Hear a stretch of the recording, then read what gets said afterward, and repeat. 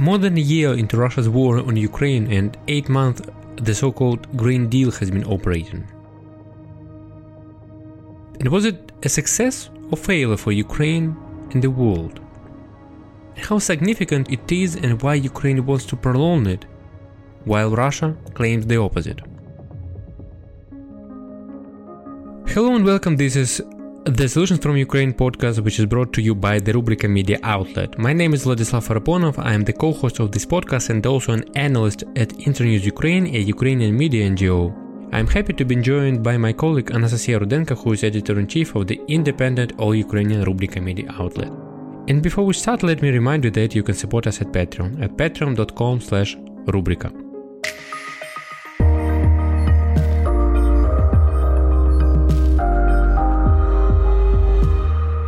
So hello Nastya. Hello. And welcome to our podcast. So the reason we are making this episode now is that the grain deal that we'll talk about today expires exactly today on March 18th. When we are recording our podcast. Yeah. As for now, Russia claimed that it would support the prolongation of the deal only for 60 days, which is really not a large amount of time, of course. And Ukraine, the United Nations, Turkey advocate for 120 days at least. And before that, Ukraine wanted to prolong it for a year. So before the war started in 2022, Ukraine was one of the world's top agricultural producers and exporters and played a critical role in supplying oilseeds and grains to the global market. Vlad, what do we know so far about the significance of the issue? So, it is really important to understand that more than 55% of Ukraine's land area is land for agricultural products. And agriculture really provides employment for approximately at least 15% of Ukraine's population. And agricultural products are Ukraine's most important exports. And for example, if we see the statistics from the year of 2021, they totaled almost $28 billion. So it is about 40% of the country's overall export. So almost half of Ukraine's export basically was dedicated to agricultural products before Russia launched the full-scale invasion. And how does the war change Ukraine's grain export? First, we have to understand that Russia wanted to seize all Ukrainian ports at the Black Sea region. So there are 3 ports in Odessa region, 2 in Mykolaiv, and basically those are like the major ones. And also there is one in Kherson. And before the war, all of these ports were operating quite well and successfully, but it was not safe basically either to transfer grain to those ports after Russia launched war, and leaving those ports were also not safe for any ship. It doesn't matter if it is a Ukrainian one or international one, as Russian military ships controlled the Black Sea region. And in that context, we should also keep in mind the occupation of Crimea in 2014, and also we should remember that only the liberation of the so-called Snake Island that was captured by Russians in early days of the war, it allowed basically to arrange this particular grain deal and to operate it successfully. So this grain deal, as we call it, it is a kind of exception. So it really looks like a corridor for ships that is designed for civilian ships to pass by and transfer their goods. Mainly it is grain, oil, but there are some other goods too. Yes, and look, it is very important that Russia and Ukraine haven't signed a bilateral treaty. because Russia won't live by it, and on the very first day when the deal was set to begin, Russia launched missiles at Odessa port. So, Vlad, please tell us more about this deal and why it is so important for the entire world. Yeah. So this corridor, as we call it, the Black Sea grain corridor, it remains, I would say, the only agreement that, despite bitter fighting, the Russian and Ukrainian sides basically managed to keep open, but technically, as you have mentioned, basically Ukraine and Russia have not signed a treaty, so the UN organized a treaty with Russia and Turkey, and the same with Ukraine. I would say it was also important for for Ukraine, because I would say that some Ukrainian officials probably expected something like that Russia did, on the very first day of this initiative, attacking by missiles the port of Odessa, basically one of the largest ports in Ukraine. And we should also understand that if this agreement is at risk of being suspended, we can definitely say that grave potential consequences for the entire global security will come after it. It was really important for the United Nations to arrange this actual patronage of the deal, because for the entire world, in my view, it sent a signal that we can talk to Russia. But as we see now about the talks of the prolongation of the treaty, everything is not so easy, and we'll discuss later basically why just not the only case of possible prolongation is is an important issue. Yeah, and the first stage of the deal was meant to last for 120 days, which was later renewed on November 17th for the same period. This means the agreement now expires on March 18th, exactly on the day when we are making this podcast today. Yes, so basically Ukraine's officials have kept this door open to extend that period for another year, but in my view it was unlikely that Russia will and would agree to such a proposal now, so that Putin in some way can maintain an ace up his sleeve. This deal was really essential and effective because during this period Ukraine has so far exported nearly 25 million tons of corn, wheat, according to the United Nations. The top destinations for shipments have been China, Italy, Spain, Turkey, and some other European countries. And it is interesting that Russia has been claiming that Ukraine was meant to export food to Africa and other countries in other regions that are in need. But it is important to mention that this basically UN-created Center for Coordination, it does not track the final destination of the ship. So we really don't know basically whether those cargoes can end up, and it is just another example of basically how baseless those claims of Russia are.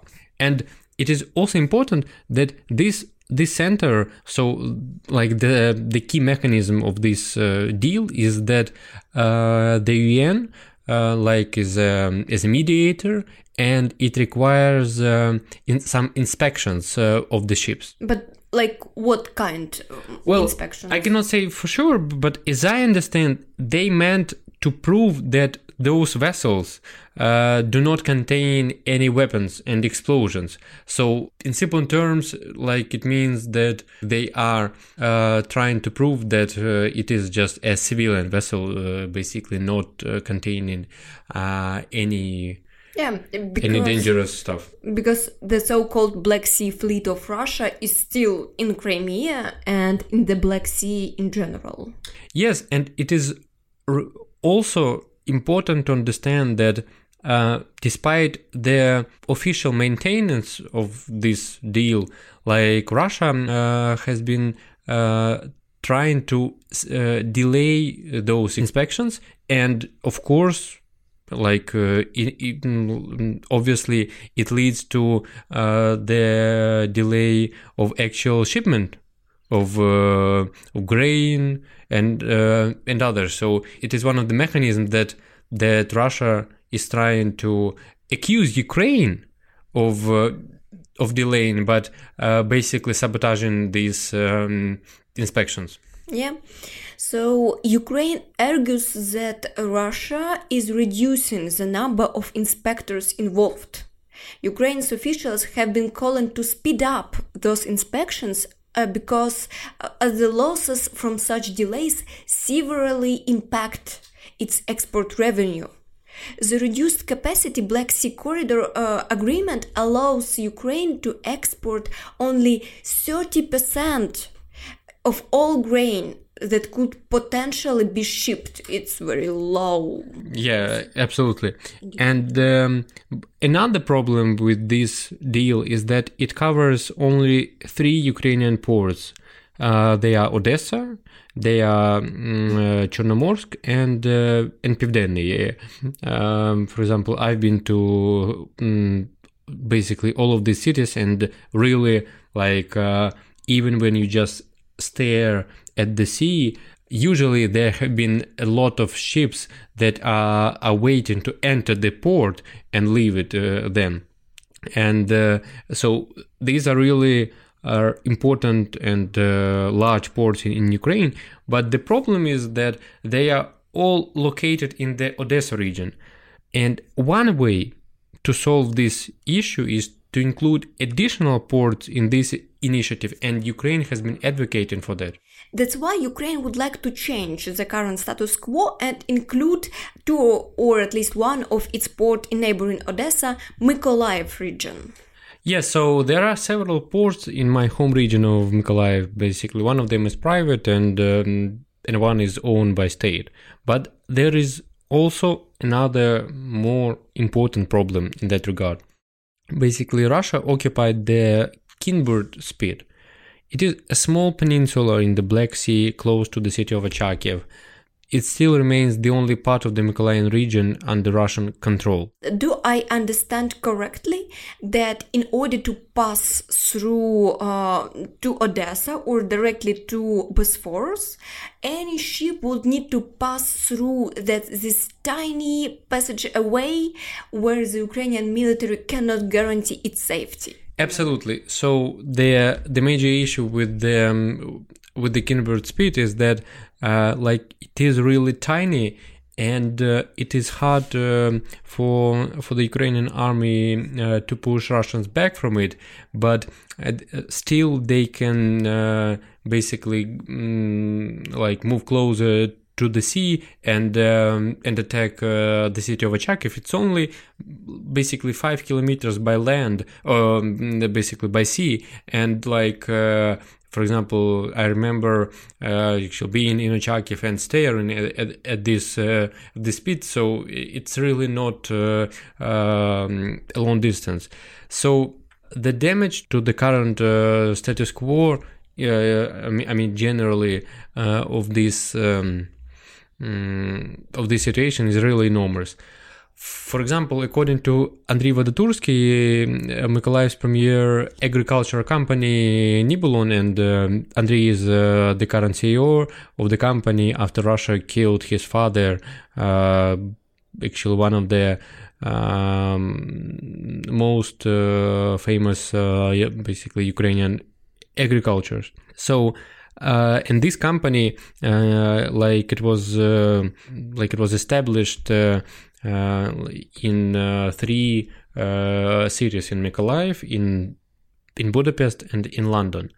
And this company already lost around 90% of its export capacity, as the usual route of their export was through the ports of Mykolaiv. And for now, the city has no free and safe path to serve those trade purposes. So adding at least one of the ports in Mykolaiv is really crucial for the industry. It really suffered tremendous losses from the loss of receiving credit lines from abroad due to Russia's stealing grain and other issues. But in that sense, basically one way is to negotiate safe passage with Russians. But I would say this option is really a rare one, because we see how Russia cannot abide those deals that it agreed to safeguard. So it's really a complicated issue, because for Ukraine side it leaves more questions than answers, and it will in some way require direct contact between Kyiv and Moscow, and any negotiation in that regard is a non-starter for Ukraine after Putin proclaimed that 4 regions of Ukraine are annexed to Russia. And so Ukraine has no other option than basically military to push Russians back from this peninsula. And this peninsula, it also has a land connection with the Kherson region. So basically, liberation of this peninsula.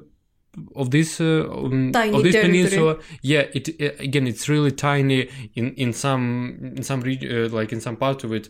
It's only basically several meters before the sea, and so again, the liberation of this speed will at least start the liberation of the whole Kherson region, which Ukraine started to make in November last year.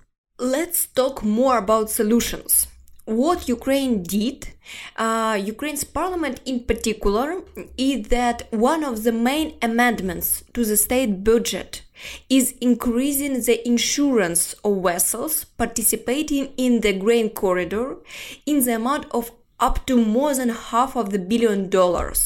It's important. So while Russia is trying to sabotage the deal, Ukraine is not only interested in this agricultural export being preserved, but does some actions too, because it is both income to the state budget and jobs for people. If the Russian Federation creates risks of destroying ships operating under this agreement, the government of Ukraine will guarantee financial compensation to the owners and operators of such ships. Yeah, and I think it's also important for a long-term strategy, and it is really a solution, because Putin has shown his willingness to hold the world food supply basically hostage to succeed in his adventures in Ukraine. Those ambitions would have succeeded if Russia had managed to get past Kherson in early March last year to Mykolaiv and then to Odessa, but Ukrainian armed forces and ordinary people also. I recall, for example, a video actually posted by head of the Mykolaiv military administration that from the way of Kherson to Mykolaiv, ordinary people were trying to stop Russian tanks. And we should keep in mind that all of these talks about the prolongation of the deal were impossible if ordinary Ukrainians did not stood up against Russian aggression more than a year ago. So we have downsized Russian aspirations Absolutely, since yes. last year. So we are right to assume that adding Mykolaiev's port to the grain deal would also account for a new reality that acknowledges Ukraine's successful counteroffensive in the Kherson region. Yes, and as we talked before, the Kinbur Spit is a unique geographic location with the sea connection with the Charkiv and Mykolaiv region, and land connection with other parts of the Kherson region, which still remains under Russian control. So the liberation of those parts in Kherson lands through the Kinbur Spit is the fastest way for Ukraine's army to re-establish its control of the waterway. So it's really the best and safest solution for Ukraine, and substantially for the entire world too. And recently, basically one of the most famous actual generals of Ukraine's army, Dmytro Marchenko, who was in charge of the battle that kept Mykolaiv under Ukraine's flag, said that it is extremely difficult for Ukraine's armed forces to catch Russians at the Kinbur Spit. So it would be wise to assume that long-range missiles for Ukraine are needed to force the Russian quit the peninsula. It is also important for a long-term strategy for Ukraine as well, because geographically, it will also be a first step to push Russians back, and a step toward liberating Crimea also from Russian occupation. And it is crucial for Ukraine's vision of victory and ultimately the end of this war. While we are making this episode, we reaffirm that still Ukraine has a lot more allies than Russia, and only Ukraine's victory can really pave the way to ensure global food supply operates well. Yes, so stay with us, and also support us at Patreon at patreon.com/Rubrika. It will help us produce more independent podcasting and reporting, which will result in more help for Ukraine to win this hard but important war.